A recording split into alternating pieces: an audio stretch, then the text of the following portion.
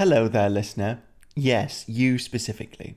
You should know that sometimes, due to the things we discuss on the pod, it might contain potentially triggering content. But the good news is you can always review the episode descriptions for a full list of the warnings applicable to this episode. Oh, and just so you know, this podcast is rated R for really filthy. It includes adult themes and explicit content, so if you're an adult, buckle up, gird your loins, and prepare to flood the basement, because we are going down with these ships. No, but I wanted to make sure, because I didn't want us to have to do, like, inserts later and be like, oh, by the way, it's actually Melamine. Yeah. Or what was I thinking? Like, every single time we're like, and once again, we don't know what we're doing next. So then all of a sudden our episodes just be like, and yeah, we'll see you next time with whatever thing we do. I just think we should just say that at the end of every episode. Mm-hmm. Just be like, we don't know what we're doing. We pretend we know what we're doing. Yeah. Visit our website at www.somehowthisgetsmade.com. You're on the cannon ground, I'm up in crack ship space. Let's start a shipping war, don't care if I get hate. Don't like my pairings, well then you can hit the bricks. This is my OTP, I'll go down with this ship. I don't care, I ship it. I ship it. Hello, everyone. Welcome Hi. back to Care of Magical Shippers. Yes. Not slashers, shippers. Shippers for this week, anyway. Yes. We'll be slashers again soon, don't worry. Oh, yeah, always. I'm Megs. And I'm Nathan. And what are we talking about this week, Megs? Tell us. Okay. So this week we decided to go like just completely off the rails, cracky, positively ridiculous. This popped in my head and I couldn't stop thinking about it. And so we're going to be doing Gilderoy Lockhart. Yeah. And Minerva McGonagall. Yes.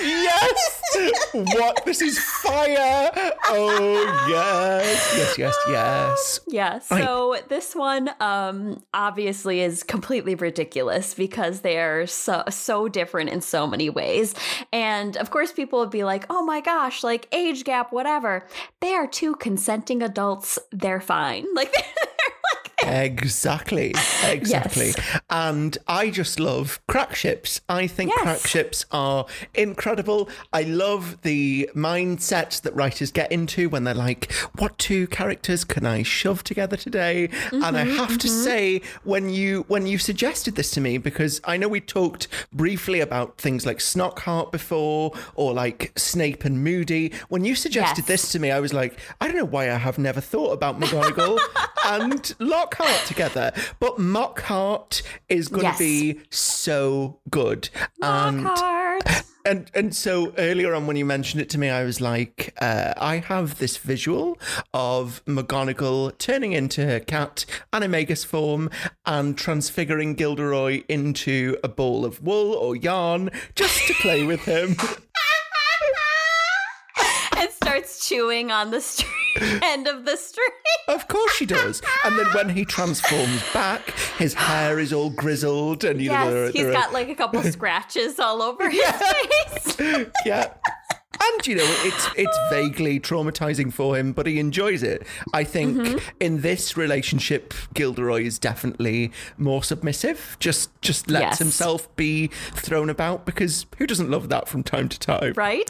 Because I see him being obviously the one to pursue Minerva, but as far as like when they're actually together, obviously she's going to be the dominant one. But what was it? I had a thought that, because of course Gilderoy comes up with the like singing Valentines for, Valentine's Day. And it's like, oh, send the person, that you love or crush on, like a singing Valentine. Well, he sends one like every single class period to McGonagall, like different like sonnets and songs and things. And she's just like, oh my God, I'm going to kill him.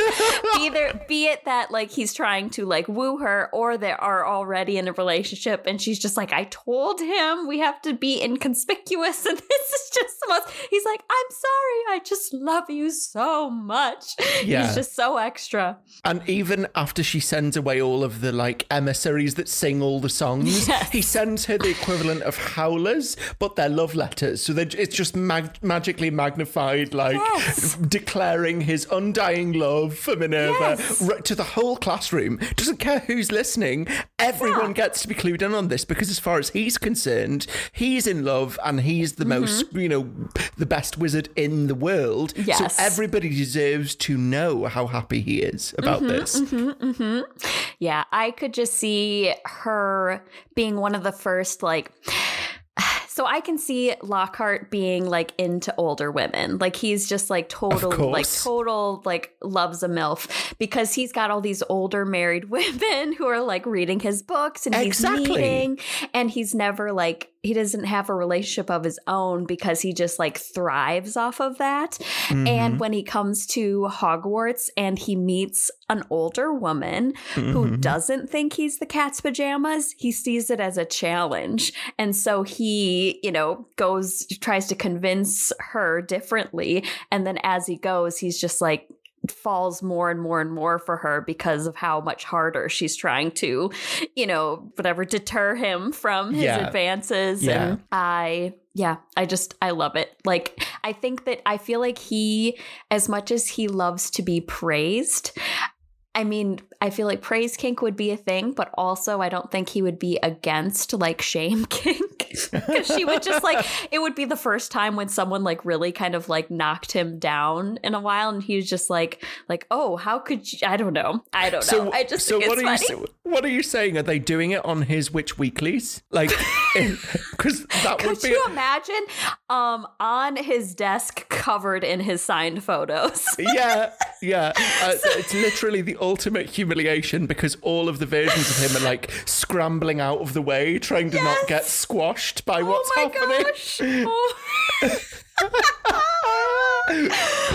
But then on the flip side, I could see him with whoever. Like, maybe he did this in the past, because of course he's so obsessed with himself, but he's the guy who has a mirror. You know what I mean? Yeah. Like does the mirror sex thing. Yes. Oh, definitely. And has his portraits everywhere. So it's like the whole time he's like, I'm into you, but what's really getting me going is the fact that I can see me everywhere. Right, exactly. And so the way some people might quite like to take a photo during some fun time and keep it. I absolutely think he has those that are then, magically moving or whatever, and he still signs them. Because they're, precious moments to him.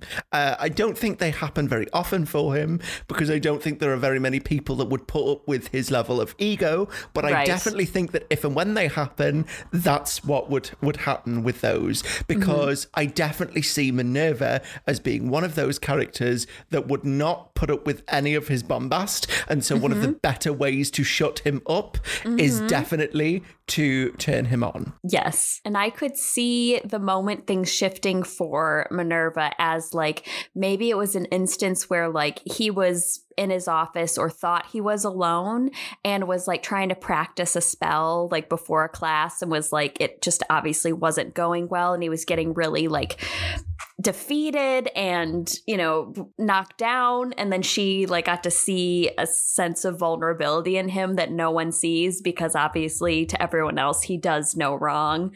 And and I love the idea of her trying to cover for his blunders. So like covering up the the magical incompetence, cleaning up his magical messes. I mean, we see some of the scrapes he gets into in Chamber of Secrets, but I think it would be really funny if even the charms used to bewitch the little things that go around sending the Valentines, even if McGonagall had to do that in secret and she's like rolling her eyes sending each one off, Yes, like she's the one who actually gets it to actually go into practice. Oh my gosh, that's so funny. Yeah. Yeah, and I think for her, more than just mothering him, I think she appreciates being validated as an older woman as well, because I think so. We touched on her article on Pottermore a while back, and she's lived a pretty lonely life. Like canonically, she fell in love with a Muggle and it didn't work out, and she's been lonely and unhappy for quite a long time. So to get this amount of validation and this amount of initial pressure from Gilderoy, but then acceptance and love, I think she absolutely, much as his personality grates on her, I think she could absolutely love that as well. And she definitely taught him when he went to Hogwarts. Oh, I didn't think of this, but yes. So he probably was like the cute, but like knew he was cute, but obviously a struggling student who was just adoring her. And she was just like, oh my gosh, like office hours, he's constantly there. And she's just like, what now, Lockhart? Like, Yes. what now? Just like, oh, I just wanted to like show you, blah, blah, blah, blah. And it's just like, she was like just waiting for the day that like he graduated or whatever. And maybe he kept writing her. And like he would send her copies, like advanced copies of his book. Yes. To kind of try and show off that he's like, see, I'm doing great things, even though he didn't actually do them. But he's like had his sights on her ever since school. Oh my God, that is incredible. I love that. I love it and I hate it at the same time, but it makes me love it more. I just think he's definitely, like, we know he loves to show off. My question is, though, how would any sane teacher allow that man to graduate when I don't know. When all he's good at are memory charms, unless he used to be more competent with magic and then something. So my headcanon might be that he was fine with magic until he was doing a memory charm on somebody one day and it kind of backfired. And so went all funky. yeah, or somebody cursed him and it was like the next spell you use will be the only one you're able to successfully do ever again. I could see him, because obviously he continues to use it going forward, but he charms people, like kind of like a Tom Riddle almost. Like he convinces a teacher maybe to like not give him as bad of a grade, or like, I promise next time it won't whatever. Like he probably schmoozes and butt kisses his way like out of things, and he knows that he can. So that's probably I think about it. But what I think is hilarious is that I think it's like toward his last couple years in school was when Snape started teaching potions. Oh. But of course, Snape would have his standards for his NEWT classes, so he probably wasn't, teaching him. And but still, I just think it's so funny for the thought that Lockhart was like there when Snape first started teaching. And then I'm sure he saw Lockhart around, and I could just see that teasing. And so that's where kind of, Snockhart can come into play, obviously, with that. But yeah, he was definitely crushing on McGonagall. Like he was, writing like Gilderoy, Lockhart McGonagall or something. Yeah, it's etched into the desk, probably with a scalpel, because he can't do it with the wand. So he's like etching it into the wood with just like Muggle's wood. Yes. And she goes round her classroom at the end and just sees this, and she's like rolling her eyes at it, like not thinking that years later things would actually happen. But she doesn't get rid of it, like she could probably easily like fix the wood. You know what I mean? Exactly. It's the same idea as Flitwick not getting rid of that last little patch of swamp. That Fred and George make, because he was like, this is a really good bit of magic. I'm going to leave that. And maybe McGonagall just enjoys that little bit of attention, even though she like outwardly has to be, oh my God, and just annoyed at it.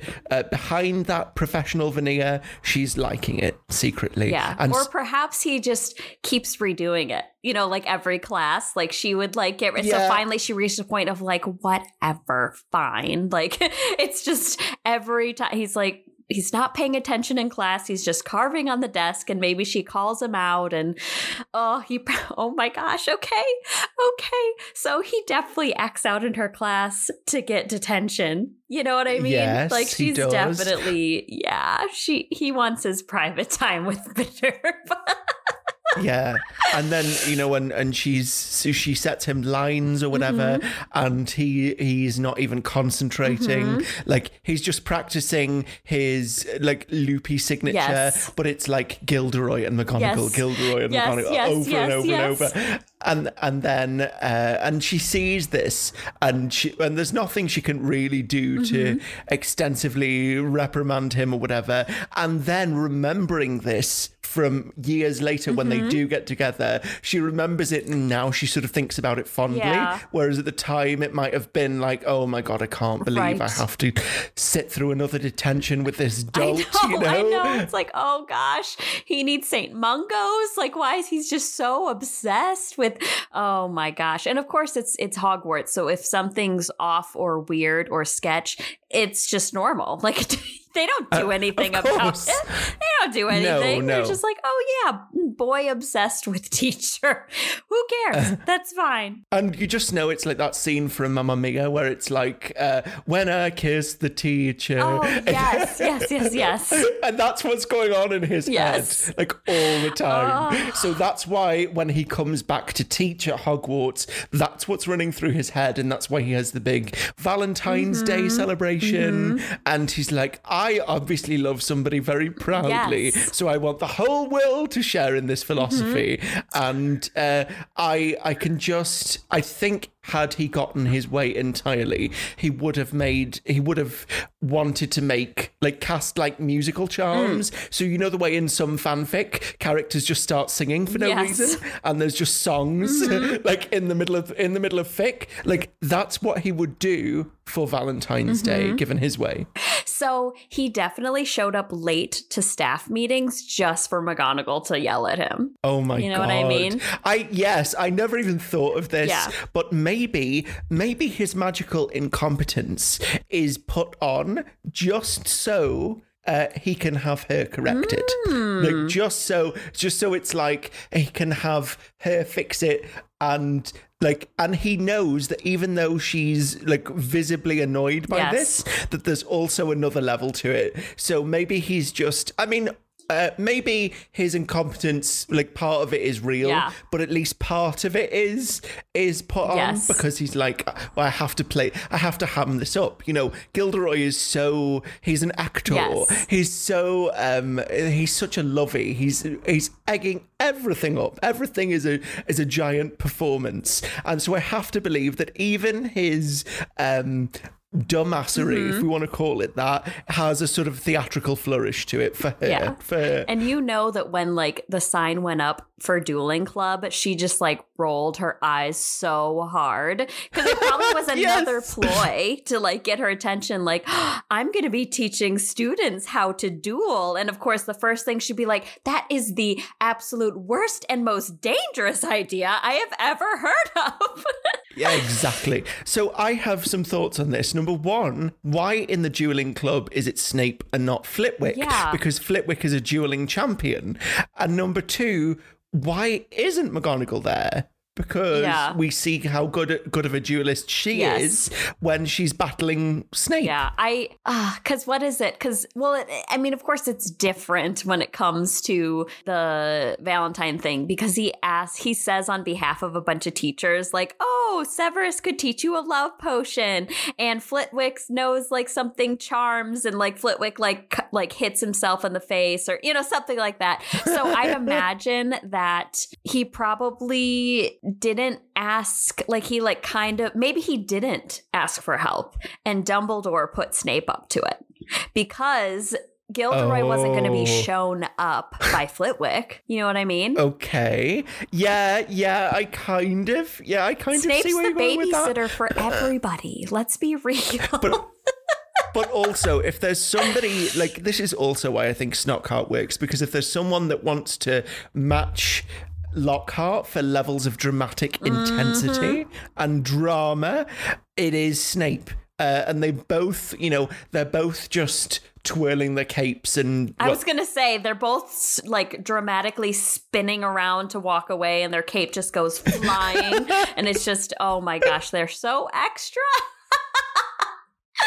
Oh, that's so good. But I definitely think it was probably a ruse to get McGonagall involved. Yeah. And she saw through it, or Snape just decided, no, do you know what? I want to do this because, that sweet, sweet humiliation will be so good to watch unfold.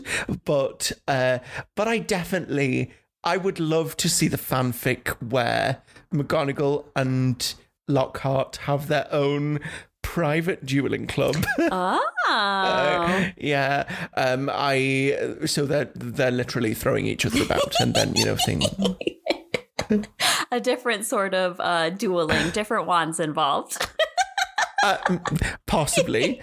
Whether or not they'll be bowing beforehand is I suppose up to the author. Up to interpretation. But, oh my goodness. Yeah, but so when you first floated the idea for this ship to me, I remember that I said to you, I could totally imagine Minerva saying, "Oh, Gilderoy, would you find the entrance to my chamber of secrets?" Oh yeah, because it's like you said that you knew how to find. You knew exactly where it was. Well, you should prove it. Yeah, exactly.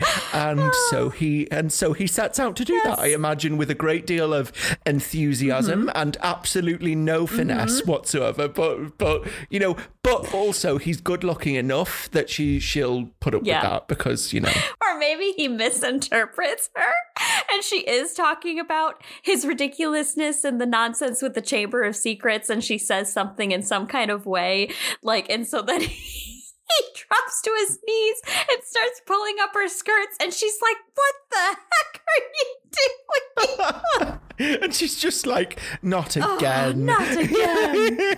Yeah, my gosh. I just what do you think the breaking point would be for her to actually be open to a relationship with him? I think she'd have to be very. I don't know if McGonagall canonically drinks. But we see her at she goes to the Three Broomsticks. Yeah, we see her at the Three Broomsticks. She's having fire whiskey. So I think maybe a couple of fire whiskeys in, and she's one day she's had a particularly bad day, particularly stressful new class or whatever it happens to be, and then he's there, pressing his advances, and she just goes, "No, do you know what? I've had a hard day. Let's just see what happens." And then she sees what happens, and she actually about halfway through, she's like, "Oh, actually, this isn't so bad." So bad. What is it? She's in her 60s, and he's 28 when he teaches at Hogwarts. That is quite the age difference. Oh my. Yeah. I could also see her going through waves of insecurity too, because she's older, and just being like, why me? Why on earth, when you have all these women sending you letters, sending you parcels full of, I'm sure, unmentionables, you could have anyone. Why would you choose me? And it's just, I love that opportunity to be him trying to prove to her, and maybe enter Valentine's Day when he's just like, "I'm going to tell everyone how I feel about you." Yeah. And she's like, "We did not talk about this." And so she appreciates it as well as mortified at the same time. And I just feel like for him it's a new kind of challenge, and it's one he can do. It doesn't require magic, so he feels that he's up to it because he knows he's good looking, and he knows that women have been fawning over him, but I think for him, the attraction is, like you said, because McGonagall isn't. She doesn't think he's the best thing since sliced bread. And she's not fawning over him that he's like, oh, here's one I have to win. And, and so he puts on his best florid voice and his most chiffony robes, and he's constantly like trying to make her see why she is the object of his affections. Often, like you said, it'll be annoying. She'll be in class and they'll be... I see him dismissing his classes early all the time, just so he can like loiter casually outside her classroom when like the end of class, or when she's like getting ready to leave, he's just like casually there, and she walks out and she just like rolls her eyes and just starts like stomping the other direction, and he's like, oh, Minerva, I had no idea I would run into you here. Like he's just like just any opportunity, and she's just like, oh my god, like when is he going to leave me alone? She goes to Dumbledore and he's like, there's a curse, it'll just be 1 year. You can manage.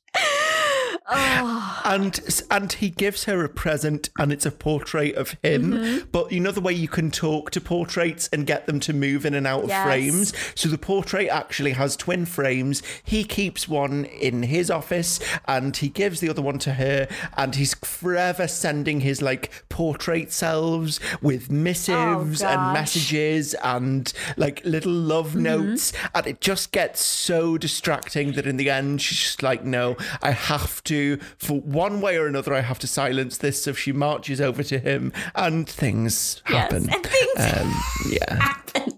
Yeah, I see her on occasion just having to like flip it down on her desk. Like she actually like has it like it's a small one just like propped up on her desk, and then she's just like, oh my gosh, you're too much right now. Like just has those moments where it's like you just have to take a breather from your significant other, and because you're just like, you're so much. Like you're so much. You're just so much. I love you, but oh my gosh. He is the definition of extra. Yes. And then you just hear from the muffled portrait, but I love you so much. I know. Oh, for sure.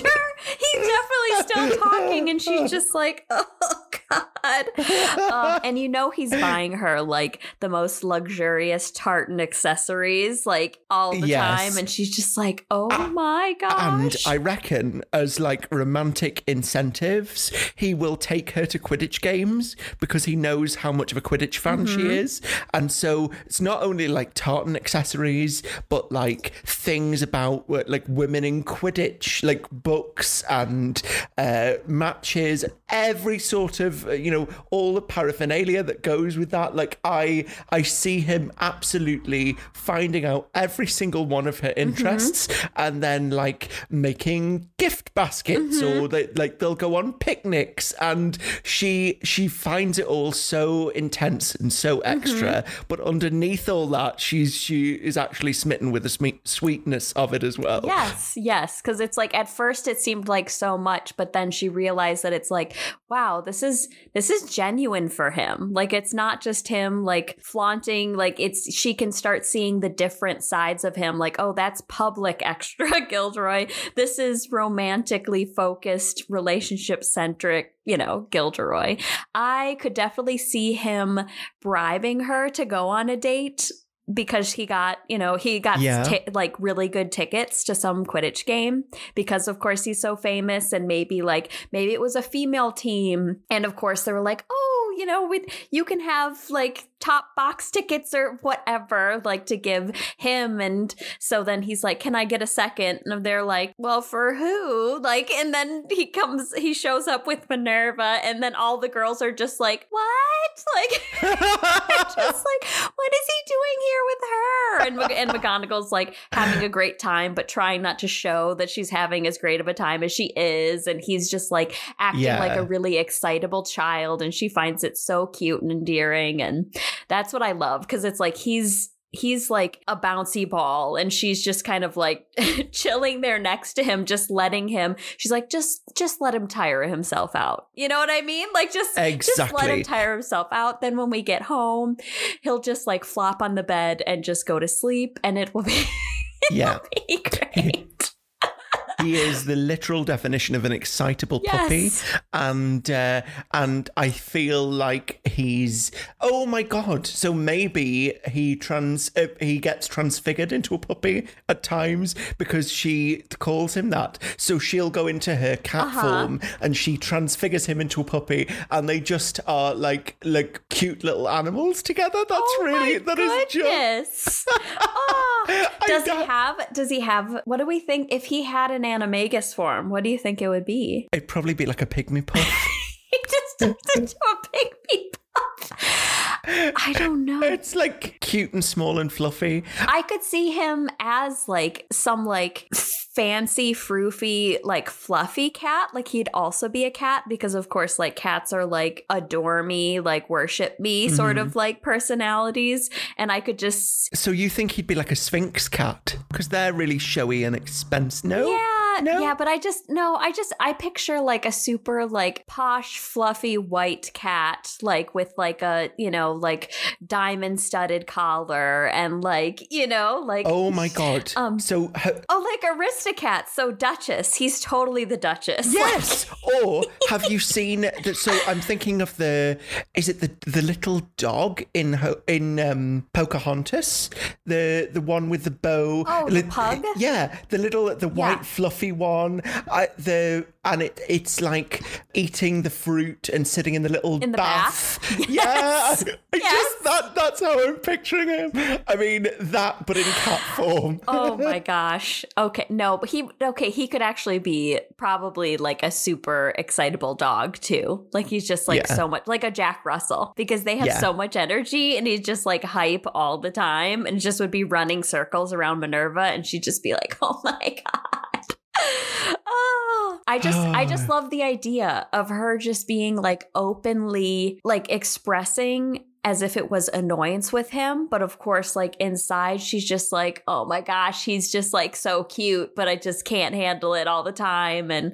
But like, she just has genuine feelings for him, but she has to learn how to like manage him. Like I could see people being like, how the heck do you handle it? And it's just like, you just have to let him go until he stops. Like you just let him run out of steam. Like there's no point like trying to, you know, stop things or whatever. Yeah, exactly. I see that he, for her, can really bring out her fun side as well. Because I think so much of what we see of her is professorial and professional and very detached and almost cold. And we see the mask slips occasionally whenever, you know, Harry does well in Quidditch or, you know, she's really worried about Harry or whatever. But we don't really see very many tender or emotional moments with Minerva. Yes. And I think because he's such an excitable little puppy,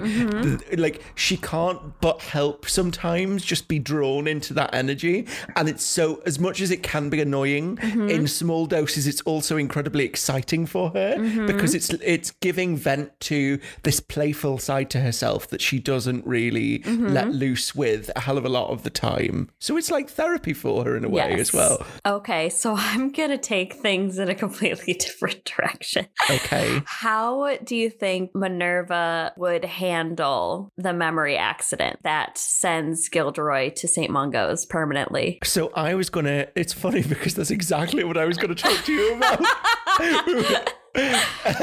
So I think I love the idea because we've been talking about this ship in a purely cracky sense until now, but I also love the idea that she is one of the people who, after he's had the accident, for some reason, for whatever reason, like you say, she taught him Hogwarts. So when he's remembering people, hers is one of the names or the faces that keeps coming up in his head. And so he tries to, first he draws her face or whatever, and then he starts remembering her name.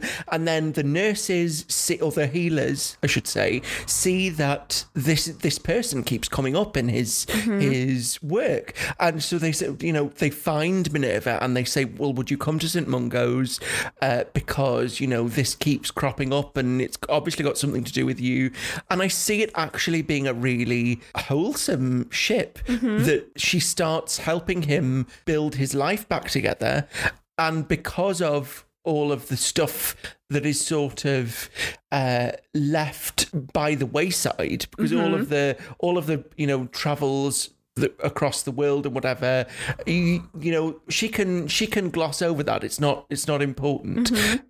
She builds him back more like the student she knew rather than the famous man he became. Right. And I see that being really touching and wholesome and quite heartwarming in a way. So kind of like how with our Arthur Lucius episode that I thought of the You've Got Mail AU. Now I'm imagining 50 First Dates. I was As soon as you were like, he was drawing her face, the healers came in and they're like, something's happening. He's remembering something. And that's exactly what I was picturing. So I was like, how can we make this Hogwarts, like Wizarding World edition of 50 First Dates? Like, and then it shows, imagine the role reversal of Minerva all of a sudden becoming the romantic one, versus like him always doing every little thing. Like she thinks of all the little things he ever did for her that made her feel like wanted, valued, loved, and she does it in return for him because she knows that it's something that he loved doing for her, and he gets so excited about it every time. Yeah. It's just in those little gestures of, when she's teaching him to maybe send off a copy of a book again, and like learning how to sign his name, but she's holding his like quill hand while she's guiding his hand to do it. It's so, all these little cute moments, and I know we started off in a super crack headspace, but now I'm like, this is actually really potentially quite sweet. And of course, she just wants, I could see her just wanting somebody to care for as well. Yeah. And because she teaches all these students year on year, but then they grow up and they go off, and after 7 years she doesn't see them again. And this is Gilderoy came back to her but then had the accident, and so whatever romance they had to have been really short-lived, and then disaster struck, and then she thought, well, that's it, I'm lonely, I'm on my own again. And then out of the blue she gets contacted by St. Mungo's 3 years later to be like, he's remembering you. And it goes, and how am I so invested in this? It's so cursed. See, that's the thing. It's like we just, oh God, yeah, we totally went full circle. Oh man. So, oh gosh. And then what if when he started to remember her, because this is like potentially 2 years later, she gets permission from St. Mungo's to take him to the Quidditch World Cup. Oh my God.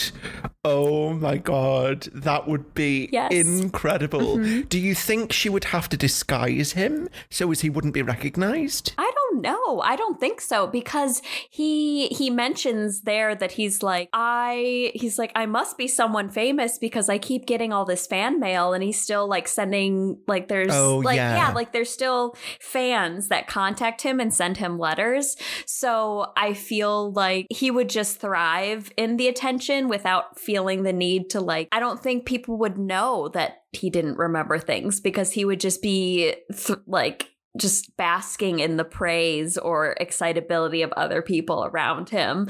So, and then Minerva would probably just be at the side, like happy for him to be interacting with other people and to be, bringing in the admiration. But then on the other side of things would be bittersweet because she feels like she isn't enough for him now, because that's something that he needs. I could also see her being like, not like pretending them to be not romantically involved, but being like the person that he knows, like he knows that there was some sort of connection with her, and so she comes and spends time with him, takes him on outings, and maybe she just it takes a while, but then he realizes like, oh, you're not like, you know, my like a caretaker or someone who like knew me as a kid. What we had was different. And so it's like another sort of like notebook too. So we have the notebook and then we have 50 first dates. It's just like, oh. It's very, very quickly becoming a romantic comedy slash, you know, I don't want to say it ends tragically, but we are setting it up like it can't last as well. I don't know. All these films with sort of caregivers and but then it becomes something more. It's always like it's a temporary thing. Yeah. Maybe as he gets more of his memory back, he starts to realize the sort of egotist he used to be, and then maybe once that happens, he's like, wait, I'm batting below my average here. Like I could explore with other people. And so I don't want to go down that route because I don't like dwelling on heartbreak. I also don't want to feel like McGonagall deserves to be heartbroken again. So I want them to end happily, but I think we have to talk about the possibility that one of them moves on for reasons as well. I also see him, you know, asking questions like, how do I know you? How do I know you? And she's just like, oh, we work together or whatever. And then he's like, no, it's like something else. And like at some point she like leaves like a photo that they took together or something like that. Like maybe they went on vacation or even just like something and she just leaves it there and he sees it. And then either like it triggers some memories or when he comes back, maybe he's really hurt because he's like, why didn't you tell me, you know, this whole time? Like maybe it's like months of them spending time together and he didn't realize what he was feeling was something genuine because maybe he had feelings for her. Like he could feel himself falling for her, but didn't think that they had any chance of a relationship like that, just to show that they did already. And she just was hiding it essentially. Oh, man. Because she didn't want to scare him off. She wouldn't want to scare him off. And so I could see her wanting to reintroduce herself into his life slowly and with great care and almost trepidation because she doesn't want to startle him. And she's had such heartbreaking experiences with love in the past as well. So I see that she is, you know, wanting to tread very carefully. But then once Gilderoy gets wind of, hold on, we were involved beforehand and now, you know, you're only letting me find this out, what, months later? Then, you know, but then I could see that all of the tension and the tears and everything else just like resolving itself with some passionate lovemaking in the end as well. Oh my gosh, you know that they're so kinky. They're just so kinky on so many levels. Well, McGonagall has to be, right? She has to be. You're not telling me she is a wise woman and she's seen a lot of things. I have to know that she is at least, you know, because I see her having a lot of romantic experience, even if she's not been involved with that many people. Right. I see her maybe having had a lot of flings or one night stands or whatever, and so she's been around the block. She knows what she likes, and Minnie the Man-Eater.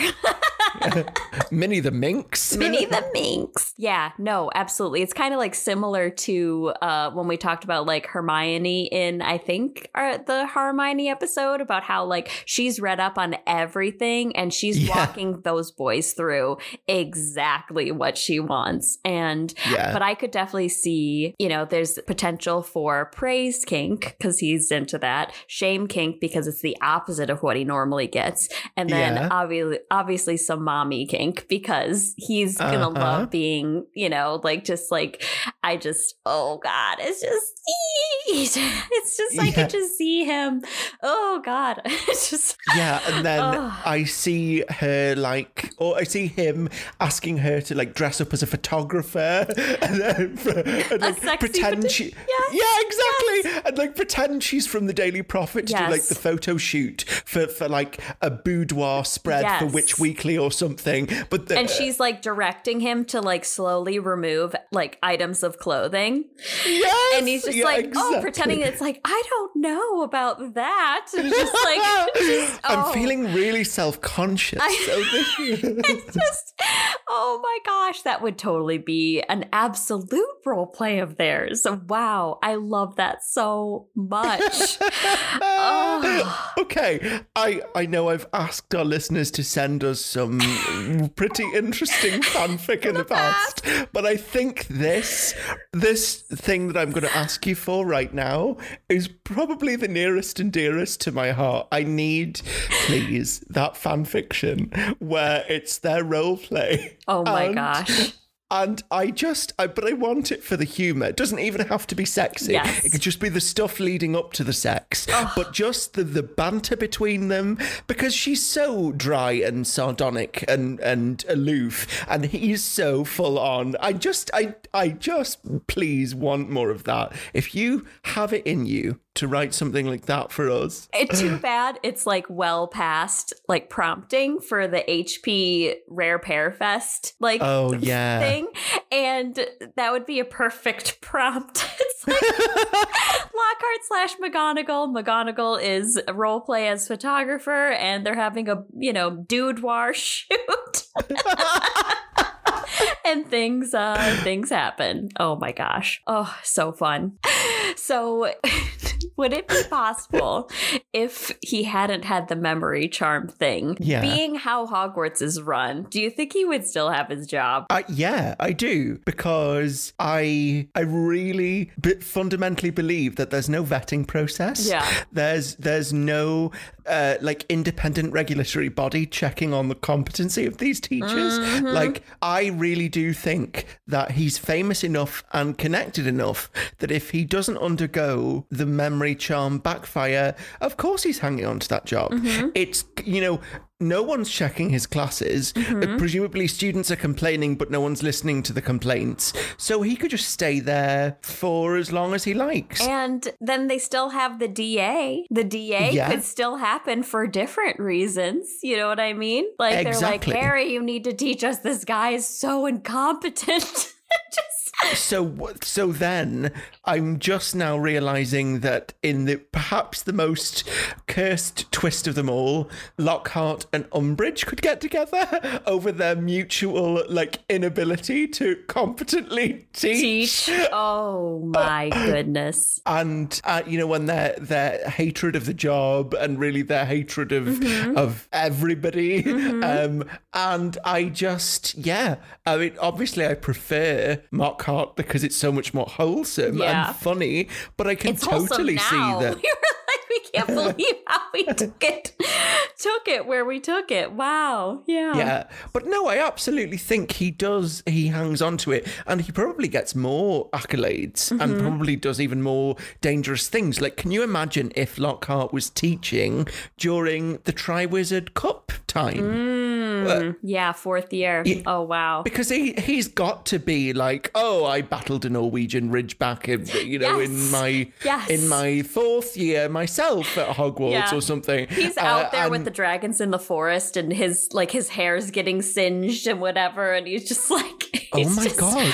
What if Gilderoy gets charged with putting the cup in the maze, and he accidentally trips as he's going to place it and ends up being teleported to the graveyard, and Voldemort's just like, who is this? What's going on? And you're like 5 hours too early. Oh my gosh, he's just like, oh, dingy sort of place this is. When he falls into the chamber. Do you live here?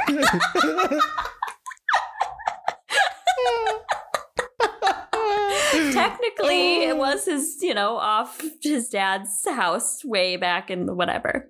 But yeah, oh my gosh, that's so funny. That would probably be the most quickly placed Imperius curse in the history of Imperius curses. I feel like he would get better, though. Like, if he and McGonagall were in a relationship and were both teachers, he would finally own up to his limitations, and he would be open to and eagerly anticipating her to help him, to teach him. They would have their lessons, and then maybe she rewards him when it's like positive reinforcement. Yeah. What if he went on to teach something akin to the equivalent of wizard social studies? Because he's been to all these countries. He has travelled around the world. He's met people from all different walks of life. What if he ends up teaching something that doesn't require magic as a competency, but that is more of a social studies thing, so that he's teaching what he knows, because he has a lot of knowledge he's bound to. And I can see him loving genuinely imparting actual wisdom and getting a lot from that because of the positive reinforcement he'd get from students then. His own, I could see his relationship with himself becoming better. And just then he becomes much more of a listener partner, where he's really, he'll come back home to McGonagall at the end of the day or whatever and just be like, so what happened with you? And just being really there for her as opposed to needing to be helped through life. And I like to think that anybody can outgrow their flaws, and granted he has some pretty big flaws to outgrow, but if he's going to do it, I absolutely see McGonagall advocating for a different teaching position for him. I even like the fact that Harry could come back when he's done his 8th year or whatever and teach Lockhart himself, and then they overcome a lot of their past baggage or drama or whatever. Interesting. And I think Harry would just about be patient enough to do that as well, because he is now done with his world-saving thing, so he's got to find ways to tamp it down a little bit and figure out practical ways to help people that don't involve dying for them, and I think little things like that, it has to validate Gilderoy, it validates Harry, and I could see Minerva being instrumental in setting that up. Harry doesn't want to do it initially, he's a bit reluctant, but eventually it's realised that all wizards need therapy, and eventually, finally, post 8th year or whatever, it's accepted that all wizards are gay, all wizards need therapy, and so all of this reconciliatory stuff can happen. If Moody didn't die, how much of his how many people would need to apologize to him for thinking he was mental and crazy and off the wall, and but that because he'd been through so much trauma. Everybody, ultimately, if you've listened to me ramble for long enough, you know that I love when things get a nice resolution. It's probably one of the reasons I'm most annoyed at the epilogue, because it pretends to be a resolution when it isn't one. And I just want to see characters getting what's good for them and what's right for them, because as we've discussed, fanfic is our therapy. And if Gilderoy can be redeemed through Minerva, then anybody can. And I want to see it happen. So maybe one of our bonus episodes should actually be redemption centric and what the epilogue should actually be, rewriting the epilogue. That could be fun. I think that there's only 2 Gilderoy Minerva fics on AO3. Are you serious? Research is correct, and I believe one of them was a side pairing in probably some sort of cracky something. So obviously we need more content for this, but it didn't stop us, obviously. So there. We can talk about anything. Literally anything. We just love, this week I was really excited to just get a bit mad and crazy, because, we've been doing conventional ships or sensible ships, whatever you want to call it. And I have been pressing you to be can we do crack this week? Can we crack, please, more crack, please? And then eventually you relented and you were fine, we'll do a crack pairing. But it's so fun.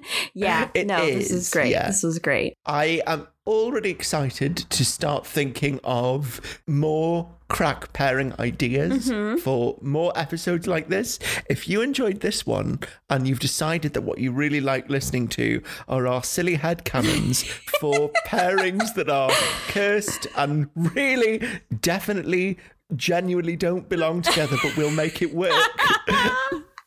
Then get in touch with those. Yes. I mean, we might not necessarily be always able to make episodes about them because some of them are so out there that that falls even outside of the purview of this podcast, Yes. which gets pretty wild. But send us your ideas because it's those that we love. And, if you're excited about it, we'll get excited about it. And we talk about stuff in the Discord all the time. So if you have thoughts or anything, like, that's a great place to do it. Yeah. Or if you just have like a random thought and it comes to you one day when you're on the commute to work or something, drop it to our Telegram or our Google Voice, which are lovely ways to get in touch where we can like respond instantly to you. Especially Telegram. It's so we have fun. Nathan and I are sending each other messages all day long. So Yeah. hearing from you guys that would just be such a treat for sure. Oh yeah, I mean, I love the idea of just instantly getting that audience interaction. And do you know when someone's excited about something and that enthusiasm is infectious? I feel like that carries over because that's what happened with Tamari. You read The Love of a Good Wizard and you got so excited about it, and you were like, "Oh my God, Nathan!" And however many episodes later this is, we Yes. are still excited about yeah. that. So yeah. You said that really Irish. Then you were like very excited. Excited? I'm very excited. I don't know. Excited? Excited? I don't know. Excited. I don't know. I'm so Sometimes I'm very excited. sharp with T's, I think. I don't know. Ha, ta, ta, ta, ta, ta. If I'm not speaking parcel tongue, I'm speaking, I don't know, woodpecker. Ta, ta, ta, ta, ta. So Meg's Patronus is a woodpecker. Oh, man. So next time I'm really excited, though, because I Why? can't believe it took us so... What are you doing?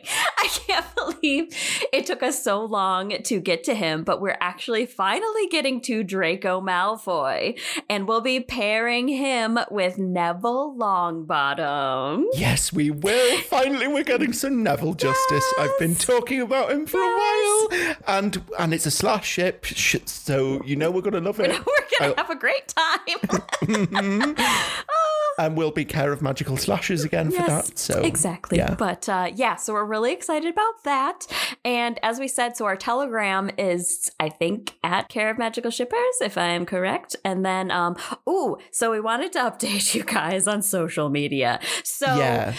we are human. And we can't always human well. You're correct. Very, very correct. So being two people who work full time and making a podcast, and in my sense, two podcasts, getting around to social media is very difficult. So for the most part, it'll be like Instagram and Twitter are just going to be kind of like episode updates and whatnot, and probably the occasional amazing meme that Nathan makes because they are just gold. Otherwise, we'll probably be the most active on Tumblr just because it's so much easier. I mean, you can just like reblog and queue shit. Yeah. And it's just so much easier. Askbox is always open. Both Nathan and I are checking it like all the time. And then, of course, Telegram, as far as like if you want immediate direct interaction with us, that is great. And then, of course, we have our public Discord, which is also in the description. So you can hang out with us there too. But yeah. So get in touch there. And we love you all. And we can't believe we are this many episodes into this podcast. I know. But the fact that you are here and listening and taking part and being part of our weird and wonderful thing it means so much to us. We see you, we hear you, we love you, and we can't wait to catch you in the next one. Catch got you. We're reeling you in after the ship and something. Oh my gosh. Juliana was doing so much better than we are. We're still struggling so hard in regards to ship puns. Our sign-offs just continue to be awkward. So bye. Well, I could go land ho, but I still. No. We have set sail and now we're back at the port. Yeah, because we don't go ahoy, mateys. I know. You know, at the start. Yar, I be Nathan and that be Megs. Yar. I really don't want to start doing that. No, that's not a good thing. That's not a good colour on us. I don't like it. I much prefer it when we're like high and by because it belies the sort of unprepared people that we are. We're terrible at this, but we love doing it. Yeah. So we have to stop ourselves at some point. That's the problem. We could just keep talking forever. So we have to have awkward sign-offs because it's essentially cutting us off. Yeah, but I'm just going to stick with my not saying anything bit and then bursting out laughing after about 5 seconds. See ya. Adios. Oh, gosh. All right. Editing Megs here. So apparently I did maths wrong and I messed up on what we're doing next. So instead of Drevel, we're going to be doing a Hagrid-centric episode because we wanted to release it on his birthday. So we'll be joined by our friend Fee and having a great time talking all about Hagrid, his character, as well as anyone and everyone we could see him paired up with. So Drevel will be making an appearance after that one. So it'll just be 4 weeks out instead of 2. So apologies on that regard, but it's going to be fun and can't wait to see you next time.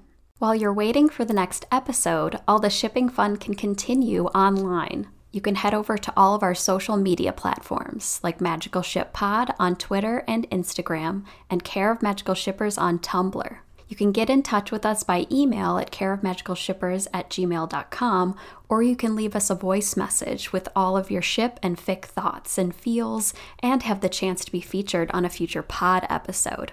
We are also live on Patreon. Patrons have access to early episodes, bonus content, extended uncut episodes with all of our nonsense, ficlets written by me, exclusive merch, and a patron Discord. Another easy way to show your love for the pod is by leaving a review on Apple Podcasts. And thank you so much for listening.